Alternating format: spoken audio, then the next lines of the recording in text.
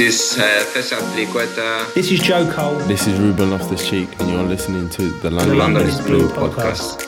All right, Chelsea fans, welcome back to another episode of the London is Blue podcast. As always, there's Brian, Joe, Coast, Nick, and Dan. And gentlemen, we got the Brighton match review. Tough one this Saturday, obviously. So I think it's going to be a little bit more of an introspection, Dan. Maybe a little bit zooming out as well. Road to 40. That's what we should change our Twitter name to. Points left till 41. Points we've needed till 40, Nick. How many weeks? No, I mean, take the 2 stars off the profile and just put 39 until we tick up to 40. We just need one draw, one draw and we're there. Yeah, pathetic. So pathetic many stuff. Opportunities to get that 1 point, Nick. I'm just so excited, especially when you got we got 2 opportunities. Newcastle and City to end the season. But anyways, we will be touching on on how the fact that when we score goals, we still can't win. So apparently that wasn't the only thing we needed. And maybe why Chelsea really shouldn't be worried about relegation despite not having 40 points. Or maybe we should. We'll play around with it a little bit. But as always, we always want to get the temp check from you, the listeners, the lovely people out there. And that is with the 3-word match reviews, Dan. You have to really be leaning into this without the Dan of the match. Yeah, I don't get many opportunities to talk on this show. So, I just have to find the opportunity where I can. And with those you haven't renamed it the Dan 3-word match review or some way to fix yourself in there. Well, no, it's about branding. It's about the people. And we're going to start off with Brad with the Seagulls destroy Lions. Absolutely. Pecked to death. Yeah, Mr. Thurman with the bums lost and a little of Lebowski reference as well with the GIF choice. Excellent. Chelsea 09 with the beatings will continue until morale improves. It's Steve with At the Beach mentioning that he was at Cancun. So that individual, Steve, made the right choice to Correct. Go on the beach himself rather than watch the players who were there. Seb C, who you might hear later this week, maybe, with Shoot From Range. Galen with the Sadly Not Surprising. And then Drew with the Me Give Up with a Jar Jar Binks reference from The Phantom Menace. Brandon, is that a reference that you would understand? Big Star Wars fan growing up. Okay, there we go. I'm just glad that we get one reference in there for you that you. I mean, I've stopped episode 1 and kind of that second trilogy was about it, though. If anything else has happened, nothing. I got nothing. If anything else has happened. Yeah, they just decided to stop making money, so... probably not. I'm just saying I'm disconnected. Jar Jar's about the end of it, right? Anakin's turned to darkness. I'm there.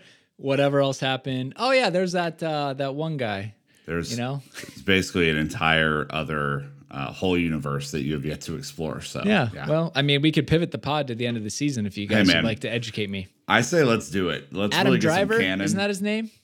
Yeah. Yeah, we get deep into the lore of holocrons and everything. Yeah, but we don't have to get there right now. All right. Sounds good. I appreciate you guys' patience with me. I put PL's Ben over. Don't know what the uproar on Twitter was. Surprised? That's on you. Really shouldn't have been. And all of you upset we won't be in the Conference League. Are you? Are you really? Anyways, Dan, what about you? I offended some people when I made a reference to Chelsea's season being as bad as John Carter in terms of box office performance, because I call this Chelsea's officially a box office bust right now in terms of the investment and return so far for Todd Boehly and team. And people were offended about the John Carter choice. So to you individuals, I'm sorry, just mathematically, the worst return on investment currently for any movie in Hollywood within the last 30 to 40 years. Doesn't look good. From what I can see on a quick Google search, 52% of Rotten Tomatoes. Is that where we're at? We're 52%? Well, considering we're on the table, yeah. 52% would be generous where we are on the table. Oh, at least people aren't throwing tomatoes at us yet, Nick. What about you? On Brighton's beach. Ooh, if only. Yeah, if only. We have another month of this bullshit, and then we're almost done. So let's go. Interesting. Well, shout out to Mike for joining us up on Patreon. Same thing. Quick reminder, we'd love it if you just give us a 5-star review on Apple Podcasts and Spotify. That's right. Both, not just one, if you would. We are climbing the ranks very quickly, which is nice because, again, that says we're doing better than some of the actual media companies out there. So let's go ahead and jump in to the Brighton match. It was this past Saturday, the 15th of April in the Premier League. It might surprise you, it was actually at Stamford Bridge. Scoreline Chelsea 1, Brighton 2. Gallagher getting us started with a nice little deflected goal, just like we drew it up. But then Danny Welbeck saw him come on. Didn't feel good after the last time we played Brighton. And then Ciso and Siso with the 69th minute. Wunderstrike, but like, is it anymore? It just kind of seems like it's a normal week for Chelsea. So shout out to Chelsea in the fifth standout for letting us use the highlights. We'll let them run it back. If you haven't downloaded the app now, the only official app from Chelsea FC, here we go. Chelsea have given it away again. Ferguson made room for the shot, and it comes back off the frame of the goal. Terrific effort. Chelsea got lucky. Fernandes, nice pass, Mudryk. He's got Chilwell outside him. Other options the other way. Still going, deflected shot, and in! Gallagher will claim it, and Chelsea against the run of play have the lead here at the Bridge inside the first 13 minutes. Mitoma starting to see more and more of the ball, the Japanese. Twinkling feet, Mitoma, fantastic run, and only Kepa kept him out. And Ciso's ball across. What a save that is. That was bound for the roof of the net until Kepa's intervention. It may have come at a cost. Brighton still just about first at every loose ball. This is Pascal Gross. That's a teasing delivery, and that's 1-1. And Chelsea can't say it has not been coming. Danny Welbeck has been on the pitch for barely a minute, and he has levelled for Brighton. Sterling had to wait for support to arrive. Now it has. Gallagher, Chilwell, decent ball in. Not sure if that was keeper or post. And then across the face of goal, but the flag up on the far side anyway. And Ciso trying to keep it in. James is back there for cover, but Ciso's beaten two, and he's hit the post, and the follow-up is over the top from Welbeck. Wow, what an escape for the Blues. Nicely inside too, and Ciso, what a strike! Oh, a wonder goal from the teenager. Oh, good effort. Boy, that was travelling. Just too high. All right, lineup time, Dan. There's a little bit of confusion with this 4-3-3, 4-2-3-1. Doesn't really matter. Once you know it's a back three, that's usually the back four. That's usually the biggest thing with Frank. Well, it was Captain Kepa Arrizabalaga in between the sticks with Trev Chalobah, Wesley Fofana, Benoit Badiashile, and Ben Chilwell as your back four. It was Zakaria making an appearance for the first time in who knows how long, next to Enzo Fernandez, Mykhailo Mudryk, Conor Gallagher, Christian Pulisic, and Raheem Sterling as your attack. And look, we saw a 4-person substitute with Hakim Ziyech, Reece James, Mateo Kovacic, and Joao Felix all coming on in between the 56th and 57th minute, and then Mason Mount coming on in the 74th minute. So it means only Aubameyang, Azpilicueta, Cucurella, and Edouard Mendy were the unused subs. Nick, 4 subs at the same time almost feels pre-planned to me. Did it to you? I mean, considering the performance, it felt necessary. Again, it's a bit of an odd number, admittedly, because you want to typically keep one sub just in case there's an injury. So you usually see like 2 or 3 at a time, not 4. But yeah, I mean, the performances were so difficult that it was not hard to see why that happened. Frankly, that's kind of where I was at. Yeah, and usually you give people an hour, so they come on between 60 and 65th. So I was kind of like you. I'm like, this is Frank trying to drastically change the game versus, hey, you got your 60 minutes of fitness and then you're out. Some of the top line stats are absolutely garbage, so I don't know if we really want to go through this. Let's see here. XG, we had a 0.54. That was generous. To their 2.94. We had 43% possession, which we clawed back at the end because we were in the 30s for most of the game. We had 8 shots to their 26. We had 2 on target. They had 10 on target. They had more shots off target than we had in the entire game. So, it was a bit of a tough day. Kudos to Kepa. He made 8 saves, 80% save percentage on the day is quite a bit. But again, when you're getting absolutely peppered and rifled, goals are going to happen. It's just not good enough. My fun stat at the pub, I was talking to Craig from Discord. He was there. It was a lovely hangout from him. Omaha guy. There you go. Nebraska connection. Brighton almost missed as many big chances as we had total shots. It never got good. It was just gross and ugly the whole time. So it just was bad all the way around. There's a legitimate world where they could have beat us 6-1 yesterday. Like, be real about it. Like, they were doing the us thing where they controlled the whole game and couldn't figure out the end product. But, like, a couple of their misses were just crazy. Like that Matoma one where he dribbled through the entire team and then just hit it wide. I was like, that's what we do. That's a Chelsea move. I mean, they were dominant in every single way yesterday. 100%. One random stat from Ad Op to Joe was 12. Brighton attempted 12 shots in the first half at Stamford Bridge, the joint most that Chelsea have faced in the first half of a Premier League home game on record since the 03-04 season. Absolutely peppered. Do you have an MPET shithouse moment of the match? Nope. The opposite was probably just us walking out. I think CFC Daily, they tweeted something like, I don't know, we're like 20, 25 minutes in, or like the longer it stays 0-0 or whatever it is, like 1-0, like it just feels bad. I'm like, at this point, the way the season's going, when the whistle blows, you just let that tweet fly. Like, it's just the second we step on the pitch, we're like, yeah, well, we'll see. Feeling a little cagey today.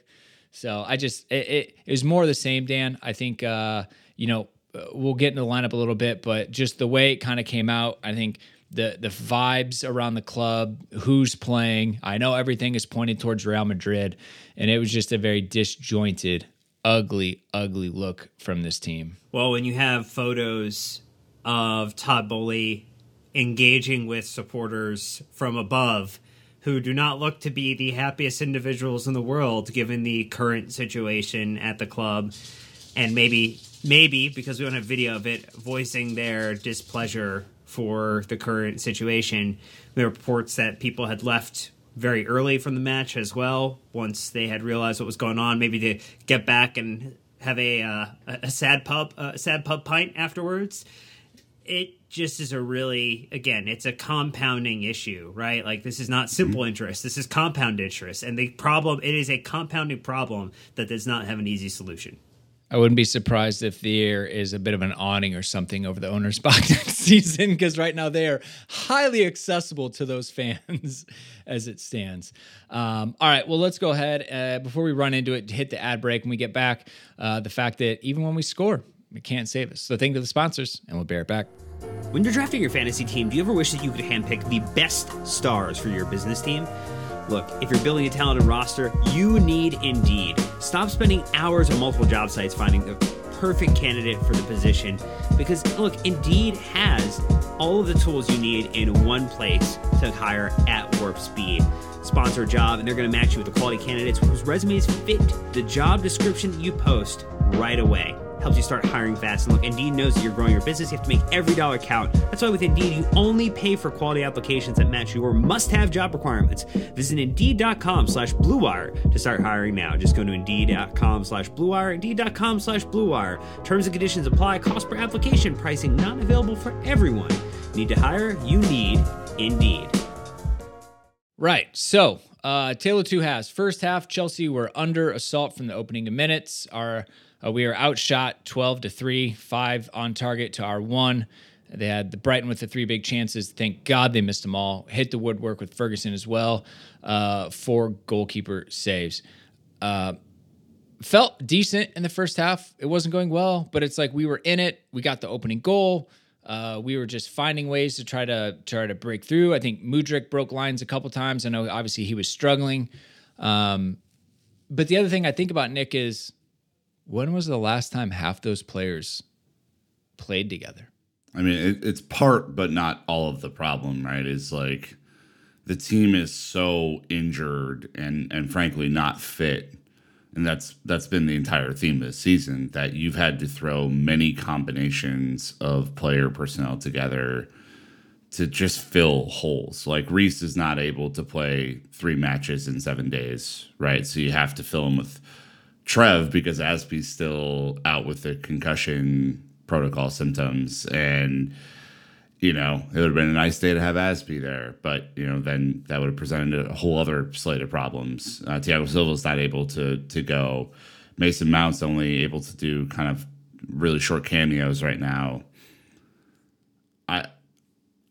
If you expected this to go well yesterday, I'd love to understand why. I mean, they battered us in De Zerbi's like 3rd or 4th match 4-1, and that was just a shit show. This was even worse. I mean, yeah, the scoreline's not worse, but the play on the field was terrible. I mean, I was really glad that Connor took a first-time shot and just said, fuck it, we'll see what happens, because, it was nice to get a little bit of fortune. But, yeah, I mean, you're playing essentially 3 center backs and a left back. You're playing a midfielder in Zakaria, who has shown flashes this season, but has been hurt just as much as he's been healthy. He's played an hour since January, Phil said on our pod. Yeah, and you have Mikhailo Mudryk, who is short of confidence. Christian Pulisic short of confidence. Gallagher positionless, and Raheem Sterling is not a center forward. So just look at it, man. It's not good. Mendy's not healthy enough to even give him a run out. So then you bring in Ziyech, who. Well, that's second half. Let's get to I second guess, half. but it's not good. So there you go. That's my detailed analysis of that. So I guess if I'm looking for things that are positive moments to take out of what was the worst of the 2 halves, I would say, in terms of how Chelsea were able to at least find footing in the match, I felt like there was a lot of criticism of Chalobah's performance, and I think he did get burned once or twice, but I think also when you look at who was burning him, I mean, Matoma has been arguably, for those who not even watching Brighton, but those who just picked him up in Fantasy Premier League because he was like 5 pounds to start and now has rocketed up. I think he's like 5'6" or whatever. He has been an exceptional player for club and country and has had a phenomenal run. And like, he is someone who, winning over 50% of his ground duels and has over 50% successful dribbles. So like, he's a problem to deal with. And I think in general, and we mentioned Seb's through a match review earlier, he has a like 30 or 40 tweet thread talking about Chelsea's challenges throughout the day and kind of highlighting like where he positionally was doing the right thing, either to play him outside or out wide to reduce some of the opportunities he had to cut in, or to potentially play him into a 2-on-1 scenario and he was isolated 1-on-1, and some of the times where Enzo or West maybe wasn't in the right position to help him against his difficult assignment. And so I think for me, if I'm looking to one thing to say, hey, this was a good thing, Brandon, I think that was that, and then maybe like Mudryk's performance were like the 2 things that if I were like going to take something away from today that showed me, hey, there could still be some value for the remaining minutes in this Premier League season to get a few people some opportunities to gel with players that they might be playing with next season. Well, I mean, that's a bigger conversation for sure, and one I've thought a lot about.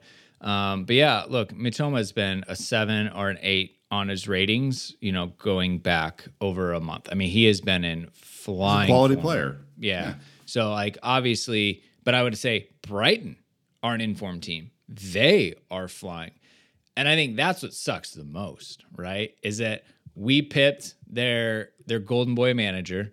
They didn't even hesitate, immediately brought in De Zerbi, and they are even better now. And you're like, we flipped positions. Like, they're in 7th, like trying to push for a European place. They're ahead of Liverpool. They're flying, plus 17 goal difference, 14 wins, 7 draws, 8 losses, and we are just barely getting by. I think that sticks the knife in a little bit more and twists. But if you want to talk about players, Dan, I thought Batty Shield struggled at times today. Chilwell was was like our highest producing player until Reece came on. Ironic that you need a right back to solve your attacking problems. I even thought Enzo was flat today. Zakaria was obviously lacking fitness. Gallagher was a bright spot, big time. But to your point, he was a little positionless. He's just everywhere. Raheem didn't do much. Christian and Mudryk struggled at times. But what I tweeted out there, I think like into the 60-something minute, we only had 47 passes in the opposition's half. We defended the entire game. And the thing is, when you defend that much, mistakes are going to happen. You're constantly under pressure. You can't get the ball out of your own half. There's no outlet. There's no release. There's no plan. And that was really the big problem. And again, I get confused because I'm like, are these a player problem? Is it a tactics problem? It's probably somewhere in the midst of both. But like, my expectations are of the team in the Premier League are zero, because what do these players have to fight for? What do these players have to do? They're over it. They've had 4 different managers this season. They know they're probably not going to get relegated. They still have a Champions League game. Everyone's just thinking about not getting hurt going into the end of the summer. I think I saw the tweets from someone saying that we didn't like win any tackles or things like this. Well, they don't want to get hurt. There's nothing to play for these guys. They're not going to get fined. And if they get benched, they don't care. They've got their agent making calls around Europe. I mean, just to go back on Gallagher, who I do find a lot of value in, but I think he has to be an 8, not a 10. When you're trying to play out of pressure, you need to know where your surrounding options are. Like, especially if you receive the ball with your back to the opponent's goal, you need to have a quick 1-2-3 option to play out. And then that person who receives the ball needs to have a quick 1-2-3 option to play out, and so on and so forth. That's called a system. Yeah. Now, hold on, buddy. I'm just talking about stringing a couple passes together here. But I think the broader point about Gallagher when he plays that far upfield is, yes, he's good at pressuring, but he's the only one doing it, so it's pointless. And he doesn't, because he's not where he's supposed to be as like a 10, at least on the chart that we were looking at from SofaScore. A lot of passes go wayward. You recycle the ball back into the pressure, and then you have to start over again. And that's what I saw a lot yesterday. And I don't think Dan Mudryk in the first half showed enough of like the vertical threat, like going over the top to get those sorts of like break press options out. And so, anyway, it was a disaster against the press, frankly. I mean, yeah, to the point that you made, the whole game was not ideal in terms of the performance. And I think there were some comments that Lampard made about the fitness levels of the overall side. I mean, frankly, got outrun in terms of the desire. And I think this is where people take the action and ascribe the emotion to it, where it's like, because you're running more, like that means you want it more. And like there is some truth to that, but there's also like just fitness levels that play into that too. And like the fitness level of this side, due to the soft tissue issues that we've had and the issues of not potentially playing players, like the fitness level is all over the place with the side that we have. And I think what I liked from Mudryk, is that he kind of owned a space in this game. I think before you've been trying to figure out like where is he going to be. He stayed pretty much from like heat map perspective, really on the left wing, trying to find an opportunity to get in, using pace to get around. It just made me wonder why he didn't get like a 20 to 30 minute cameo against Real Madrid, because he clearly can get around people. The fact now that he has a second assist in the Premier League, having really not featured and helping to lead the team with the number of assists we have in the Premier League this season, as a January signing. Yeah, that okay, what are we in the 5th minute? He gets Veltman on a yellow, and then we just ignore him for 30 minutes. Like, that's tactics 101 from this team. And apparently Naz tweeted that Chilwell was yelling at Mudryk about positioning and spacing. When you look at on SofaScore the player's average position, Chilwell is on the wing at half, and Mudryk is slightly in front of him in acres of space. But like, those are little things that, again, just like the lack of repetition, the lack of coaching, whatever it is like, I was excited. I think we put in the group chat, we're like, great, Veltman on a yellow, go at him, go at him, go at him, go at him. He's a problem. And we did the opposite. We like ran away to the other side and just didn't do it. The same with Camavinga midweek. Yeah. I mean, yeah. You had him on a yellow. Like, yes, Camavinga, a significantly better footballer than Veltman. Let's not compare the two. But like, you had players who can attack him, and you just decided not to. And I think the thing about Mudryk is he's very, very raw. I mean, we've known this. I think we have been intentionally like not overhyping him on the show because he's obviously one for the future, and I don't want to be a contribution to him getting into his own head or anything like that. So we're just kind of taking him at face value right now. I saw some really good things from him yesterday. Obviously, his speed is insane once he gets going, but he has to be played into the right space, and he has to make the right first choice. If he doesn't do those two things, his speed is meaningless, and it's a moot point. What I also liked from him yesterday is that when he took the ball from the left wing inside, obviously this was the case on the assist to Chalobah, but he brought the whole fucking Brighton defense with him. He dragged a lot of players out of position. And that is a dangerous weapon to have because especially if you have Chilwell, which we will not have on Tuesday, if you have Chilwell on the left as a huge overlap. Chilwell was in acres of space. Gallagher had acres of space because so many people were focused on him. If he's able to do that more and control the game with his dribbling ability and his driving ability, there's a huge player there, but he's insanely raw right now. And he's not our savior this season, is all I'm saying. We saw some good flashes, but it was an overall good performance from him. To me, it's underlining the point that whomever the next managerial appointment is has talent around them, but needs to be able to coach up the talent and develop. Because there's talent there. There's talent to develop in this Chelsea side. Not everybody, but there are some gems there that can be unearthed. Well, all right. The second half brought a ton of new people. And when the subs immediately came up, Dan, I was not thrilled. I was a little disappointed in a couple of decisions, but I always caveat, and I think we all do, I don't know fitness. There might have been some discussions I already had. Because, again, Christian coming off, people will say he didn't do anything. Again, let me remind you, the team did nothing to give him the opportunity to do anything. He did hit the post.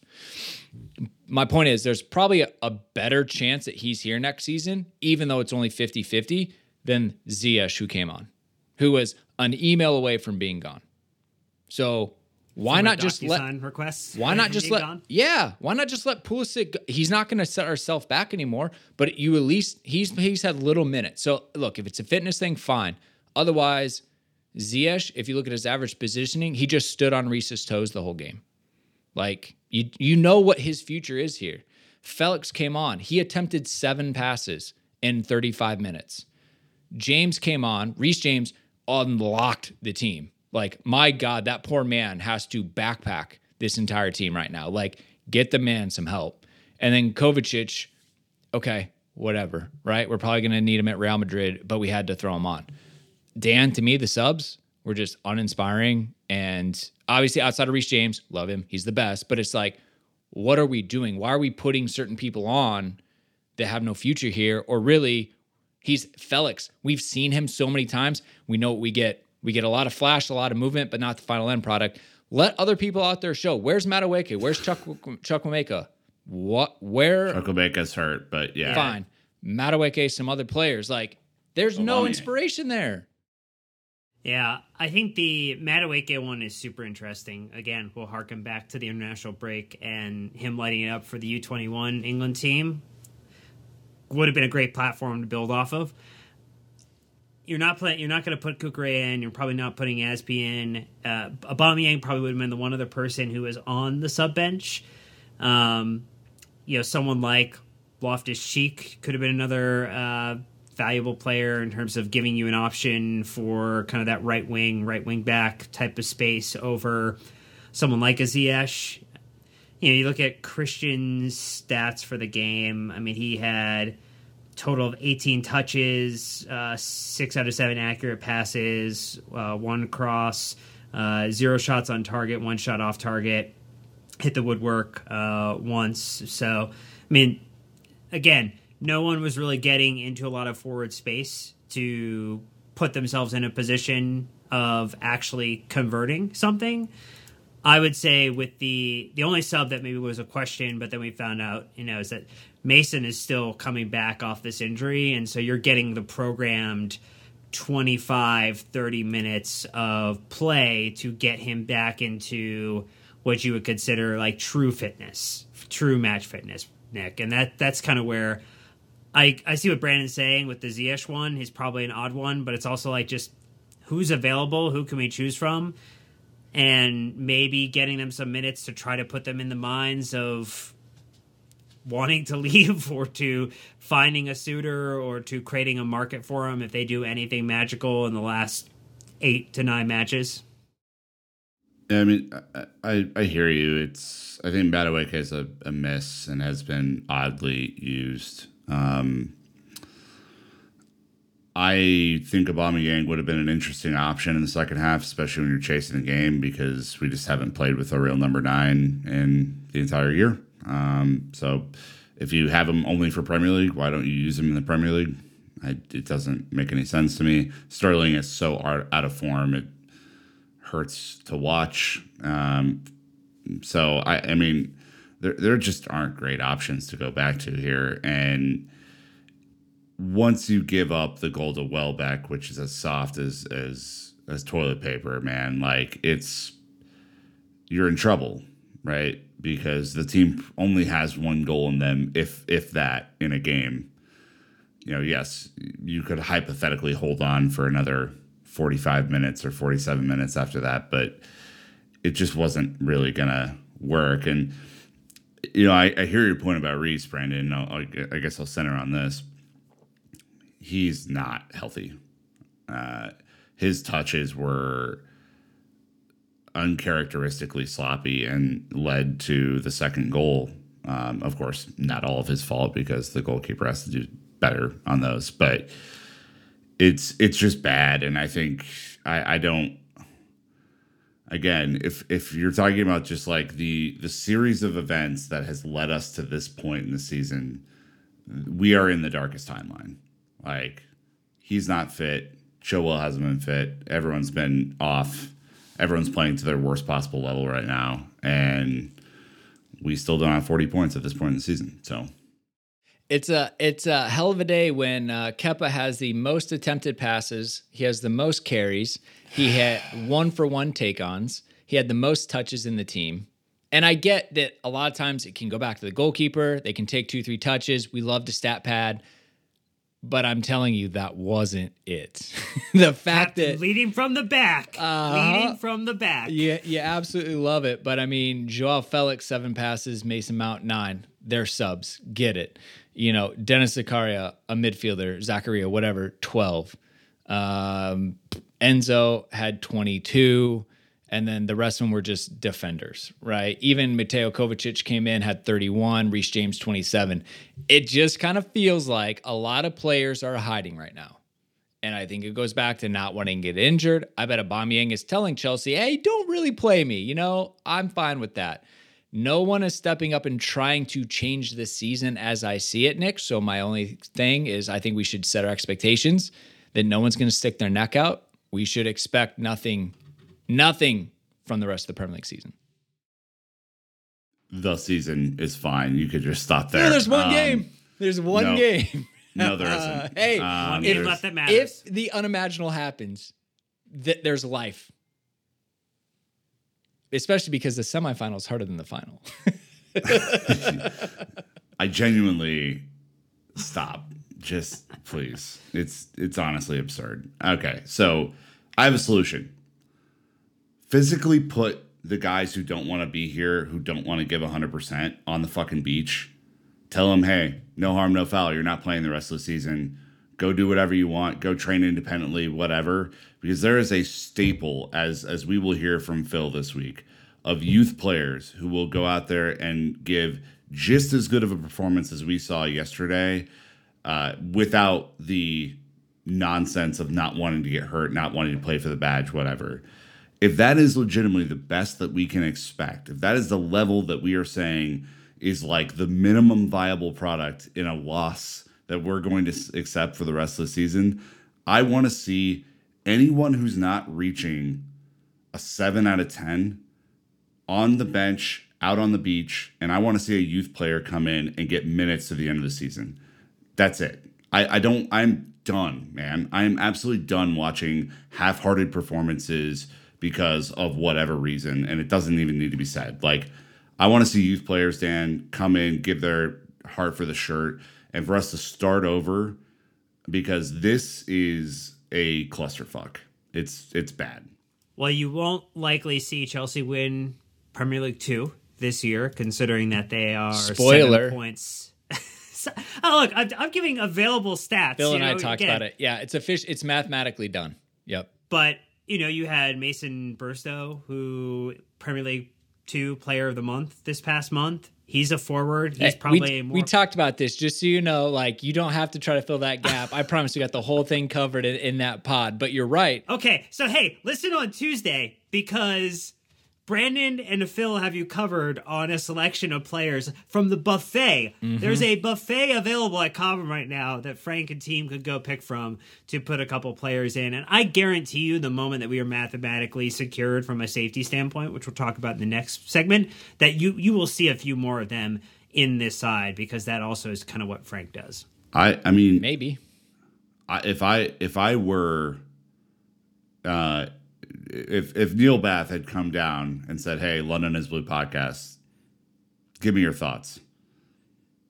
There's a bunch of players. You're assuming a lot here. You're assuming it's a wild scenario that has never and will never happen. I'm just assuming Phil's our proxy. Yeah. But I mean, that's what I would say, man. Like, what's the harm? At least the atmosphere would be to go cheer on these kids who actually want to play for Chelsea and who actually want to be here. And they are the future of this team. The further you get away from the top of the table, the less prize money you get at the end of the season, the less TV revenue you get at the end of the season, the more you have to rely on your academy to come through and make weight. And there are going to be a bunch of players who are not fucking here next year, and thank God for that. And they're going to be youth players who get thrown in, right? And it's going to be a good thing. I'm excited for it. Yeah. So I'm going to pause there because I want to pick some of that up about the relegation conversation. We're going to take our last ad break when we get back. I'm going to continue on kind of the conversation about who's designing what this looks like going forward, because current state, it is absolutely shattered in a million pieces. So thank you to the sponsors, and we'll be right back. Bet you didn't see this coming. Hope you're ready to hear editor Jake's voice for a while on the ads. Haha.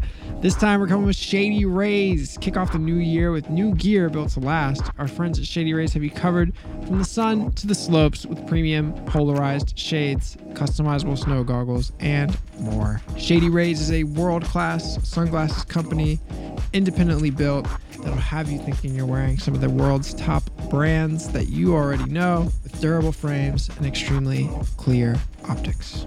Not only clear optics, but clear ethics as well, having donated over 20 million meals to fight hunger with Feeding America, something that we have done at London's Blue Podcast. So, and if you're worried you won't like your pair, they will exchange it. They'll give you a new pair, or you can return them for free within 30 days. And if you're worried you might break them, thanks to Lost and Broken Replacements, you can get a replacement pair, no questions asked, anytime. Exclusively for our listeners, Shady Rays is giving out the best deal of the new year. Go to shadyrays.com and use code LondonIsBlue, all one word, all caps, for 50% off 2+ pairs of polarized sunglasses. That's right, London is Blue, all caps, spelled just like the podcast. You know, the podcast you're listening to right now. You can see it in the title. all caps, one word, 50% off, 2+ pairs of polarized sunglasses. Try it out for yourself. The Shade's rated 5 stars by over 200,000 people.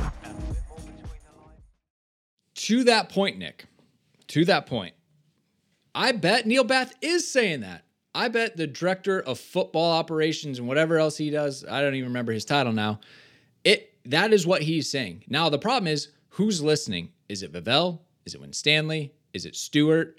I think I'm missing one more.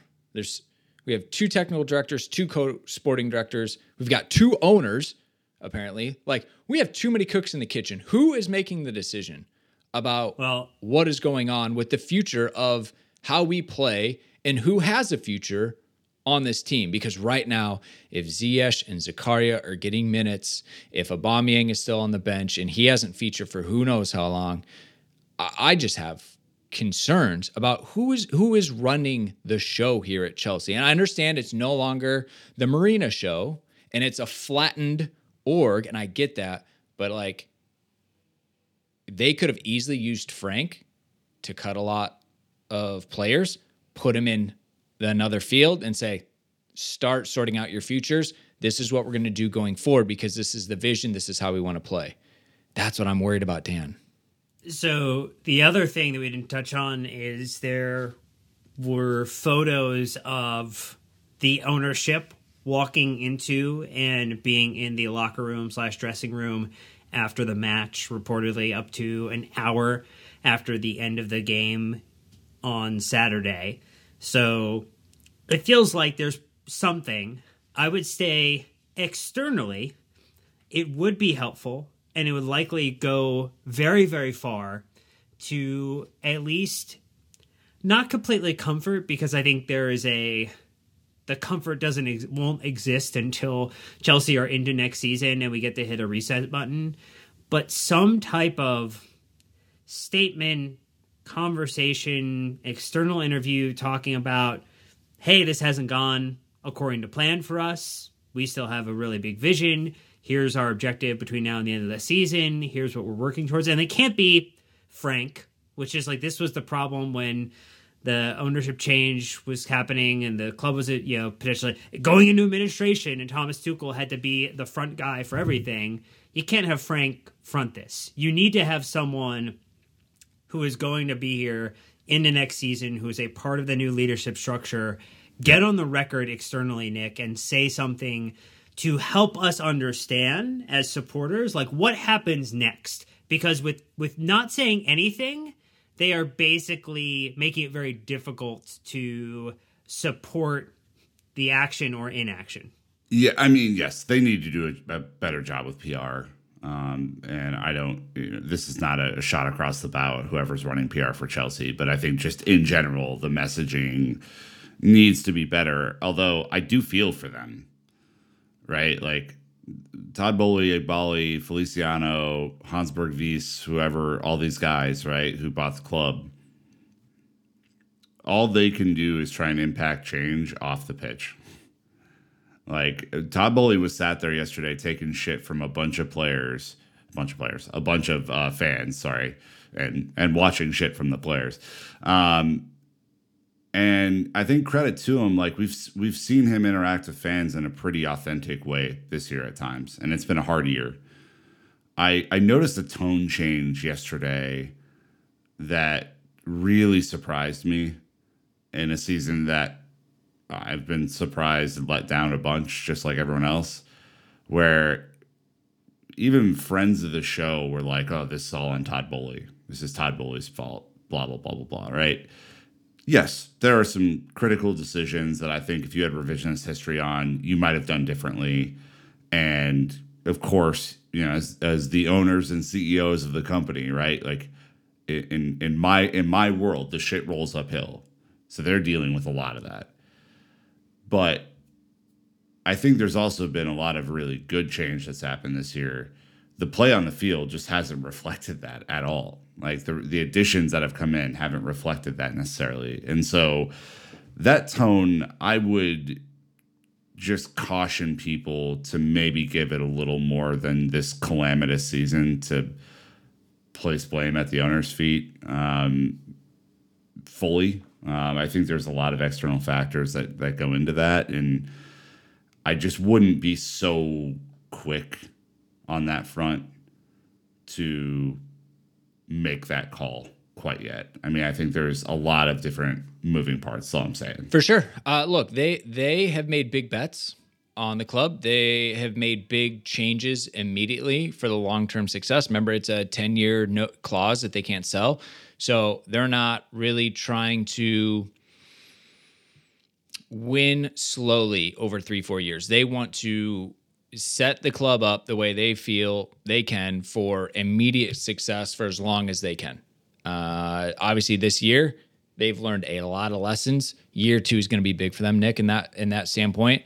Did the changes that they make, did the decisions that they make, are they now starting to come together and pay off? And I think that's why we are saying take your time.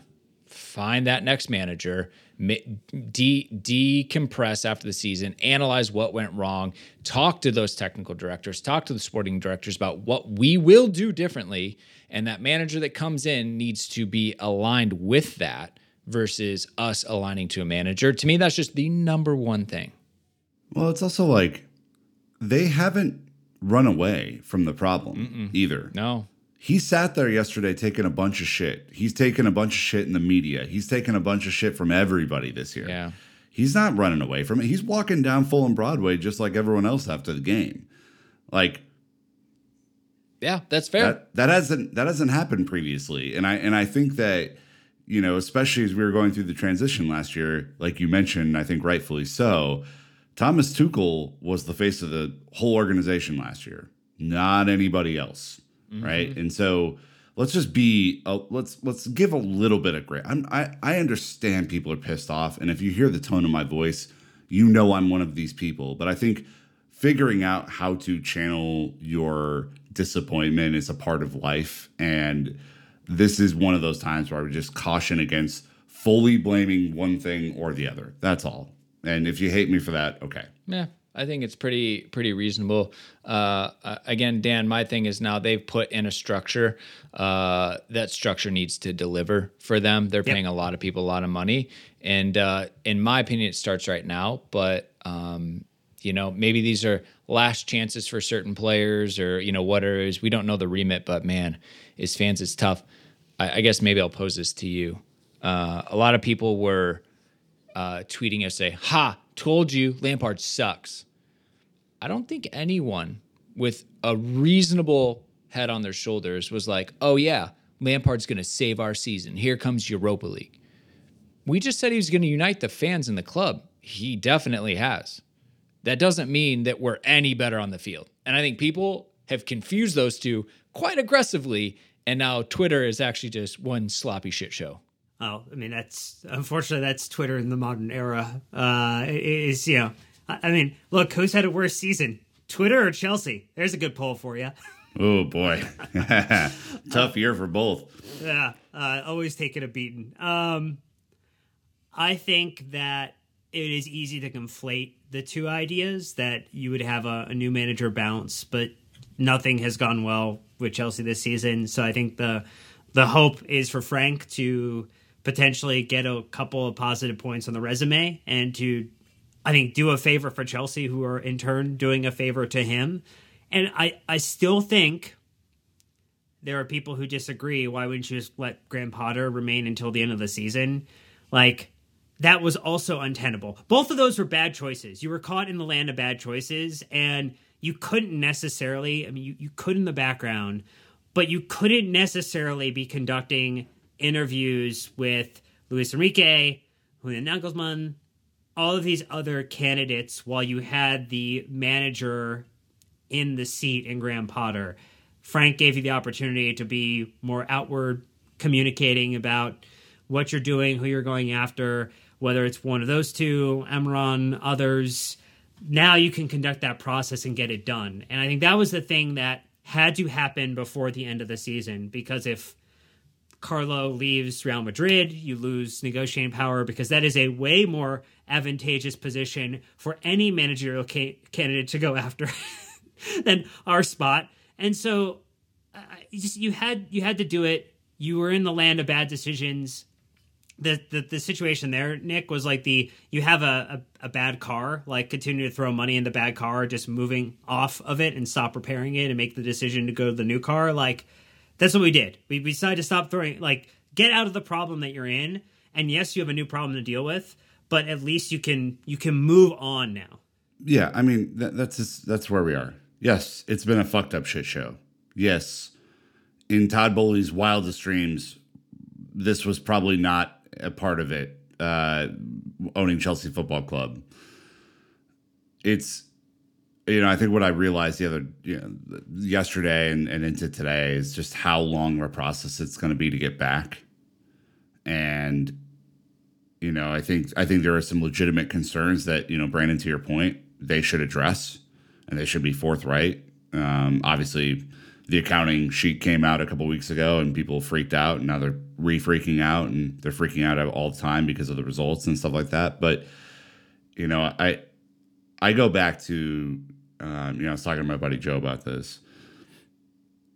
I am a realist to my core. Some would call me a negative Nancy, but I can believe what I see, and I can see trends, right? I believe that, I know that this ownership group is incentivized to win matches. They've invested a fuck ton of money, right? I don't think they're here to lose. I also think that it's been about the roughest go that they could have possibly had. Like, the law of averages would tell you that next year's not going to be this bad, right? Next year will be better. It may not be better. It may not be good enough for people, but it won't be as calamitous. I mean, just knock on wood, everybody. The law of averages has to come back in our favor and bounce back a little bit. So, again, I could go out and throw my toys on the pram just like everyone else on Twitter and bitch and moan all the time. I've done a little bit of that on the show, just a smidge.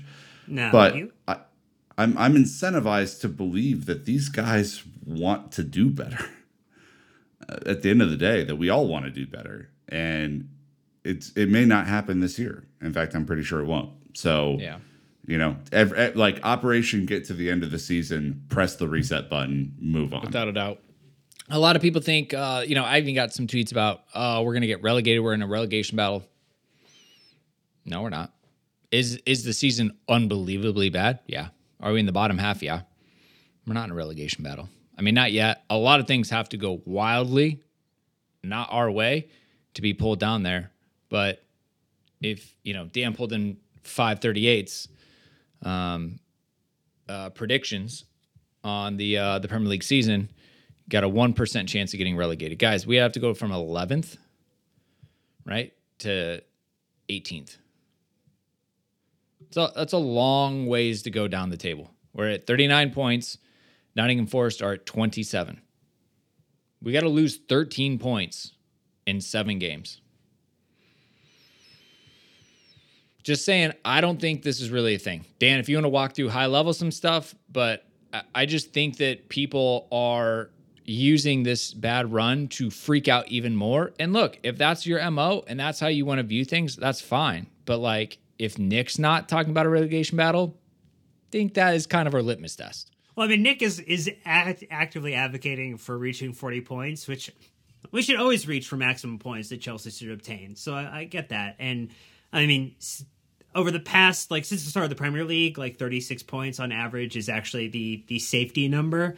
That has not always been a truism, but look, Southampton are not going to do it. Let's just be fair. So, like, if you're worried about one of these teams, you would be worried about Leicester, Everton, or maybe Forest, who would work themselves out of historically bad runs compared to ours as well. Like, I mean, the high level is, like, yes, statistically and probability-wise, Chelsea could get relegated. But you're asking 3 to 4 teams who have worse records than Chelsea to outperform their season average and outperform their last 7 matches. And some of them play each other. Some of them play us. And so Southampton getting a maximum of 44, Leicester getting a maximum of 46, Forest getting a maximum of 48, like, just isn't going to happen in any type of world. Like, if Southampton and Forest play each other, so one of those 2 teams will not hit their maximum total. 2 of them have to go play Arsenal. All of them have to play Liverpool still.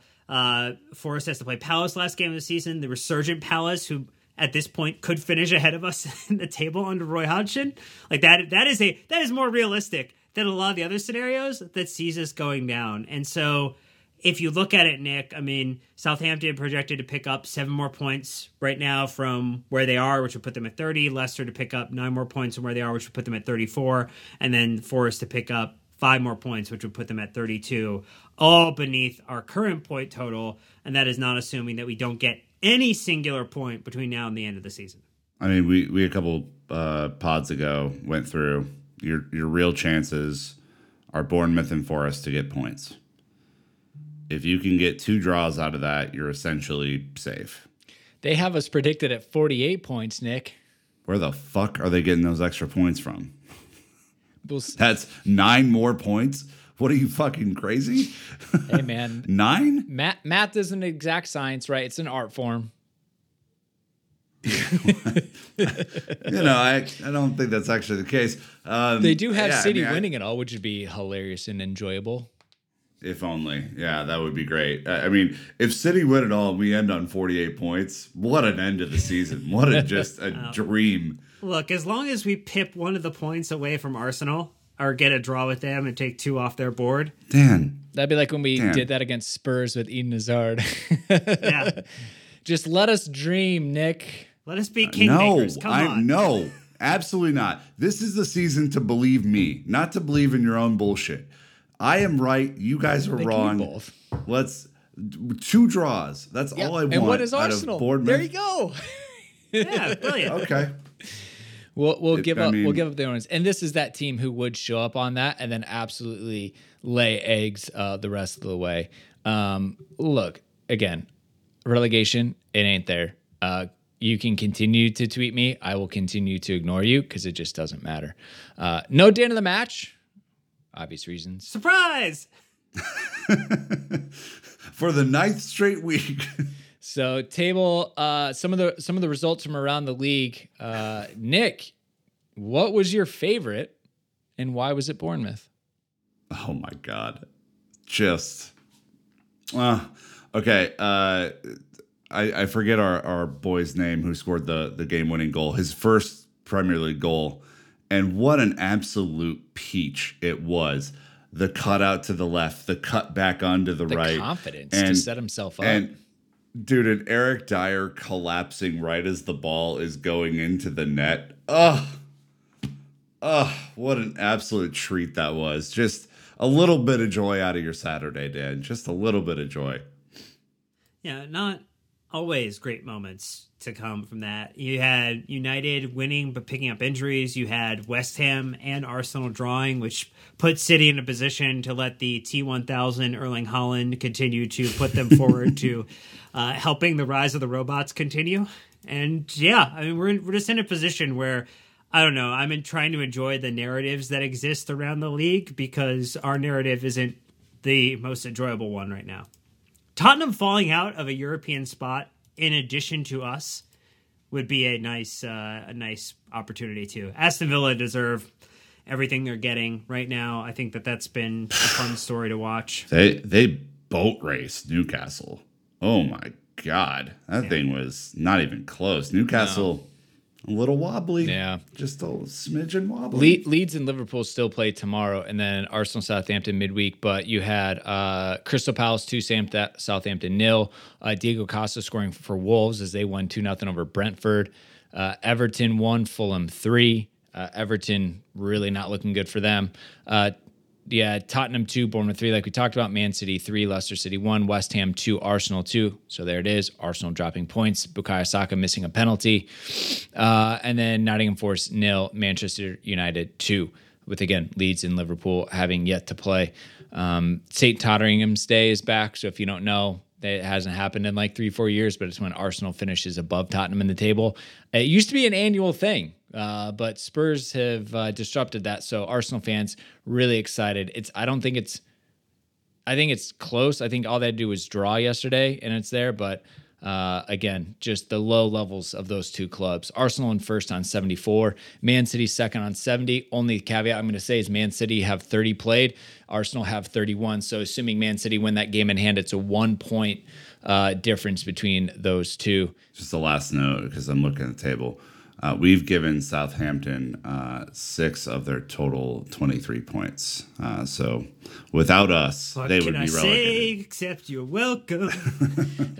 United in third on 59, Newcastle fourth on 56. Then it goes down to Chelsea in 11th, 39. We've pretty much just been there, are stuck there. But if that's the rock bottom, then it is. We're wedged in. Just leave us there. We promise we won't ruin anything else for anybody. Just leave us alone. Southampton in 20th on 23 points. Leicester 19 on 25 points. And Tottenham 18th place in 27 points. Everton are on 27. What? Leeds 29.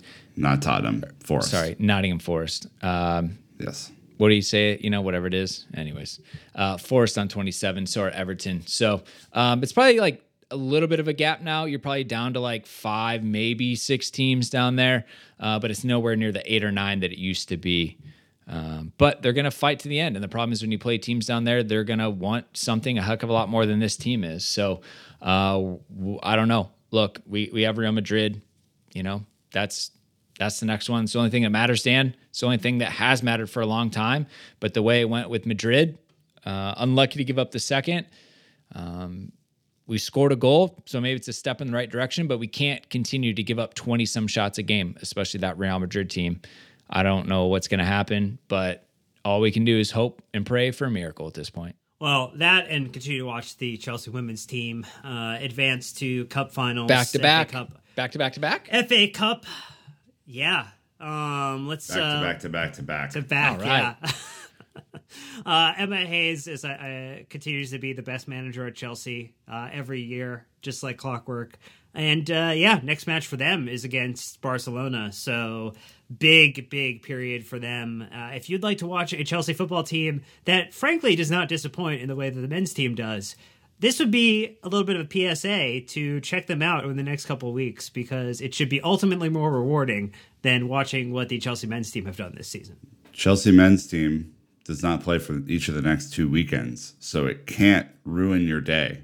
Yeah. Or your weekend. There you the go. next 2 weekends. So how about that, first of all? Second of all, 6:30 a.m. Central kickoff for Chelsea Barcelona next Saturday. Not ideal, obviously, from a timing standpoint, but expecting up to 25,000, 30,000 at the bridge for Chelsea versus Barcelona match in the Champions League. It's going to be hard. Get up and support them.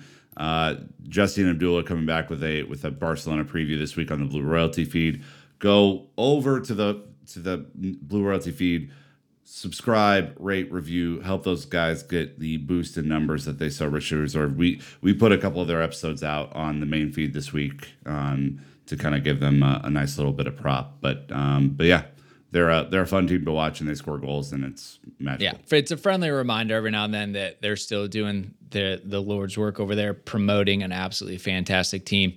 Had a little bit of wobble earlier in the season, but absolutely riding high like you'd expect them to. So, anyways, a lot of content. Cobham Crew, potentially Tinkerman, match reviews. There's a lot going on still. So I know a lot of you are definitely down to the dumps like most of us, but there's still parts to think about. There's still parts to push forward to. So a lot of what Phil and I talked about is a look ahead as well. So that might be a little refreshing to everybody out there. So anyways, thank you for listening again. 5-star reviews. We'd really appreciate it. Great community in Discord. But until next time, Chelsea fans, you know what to do. Keep the blue flag flying high.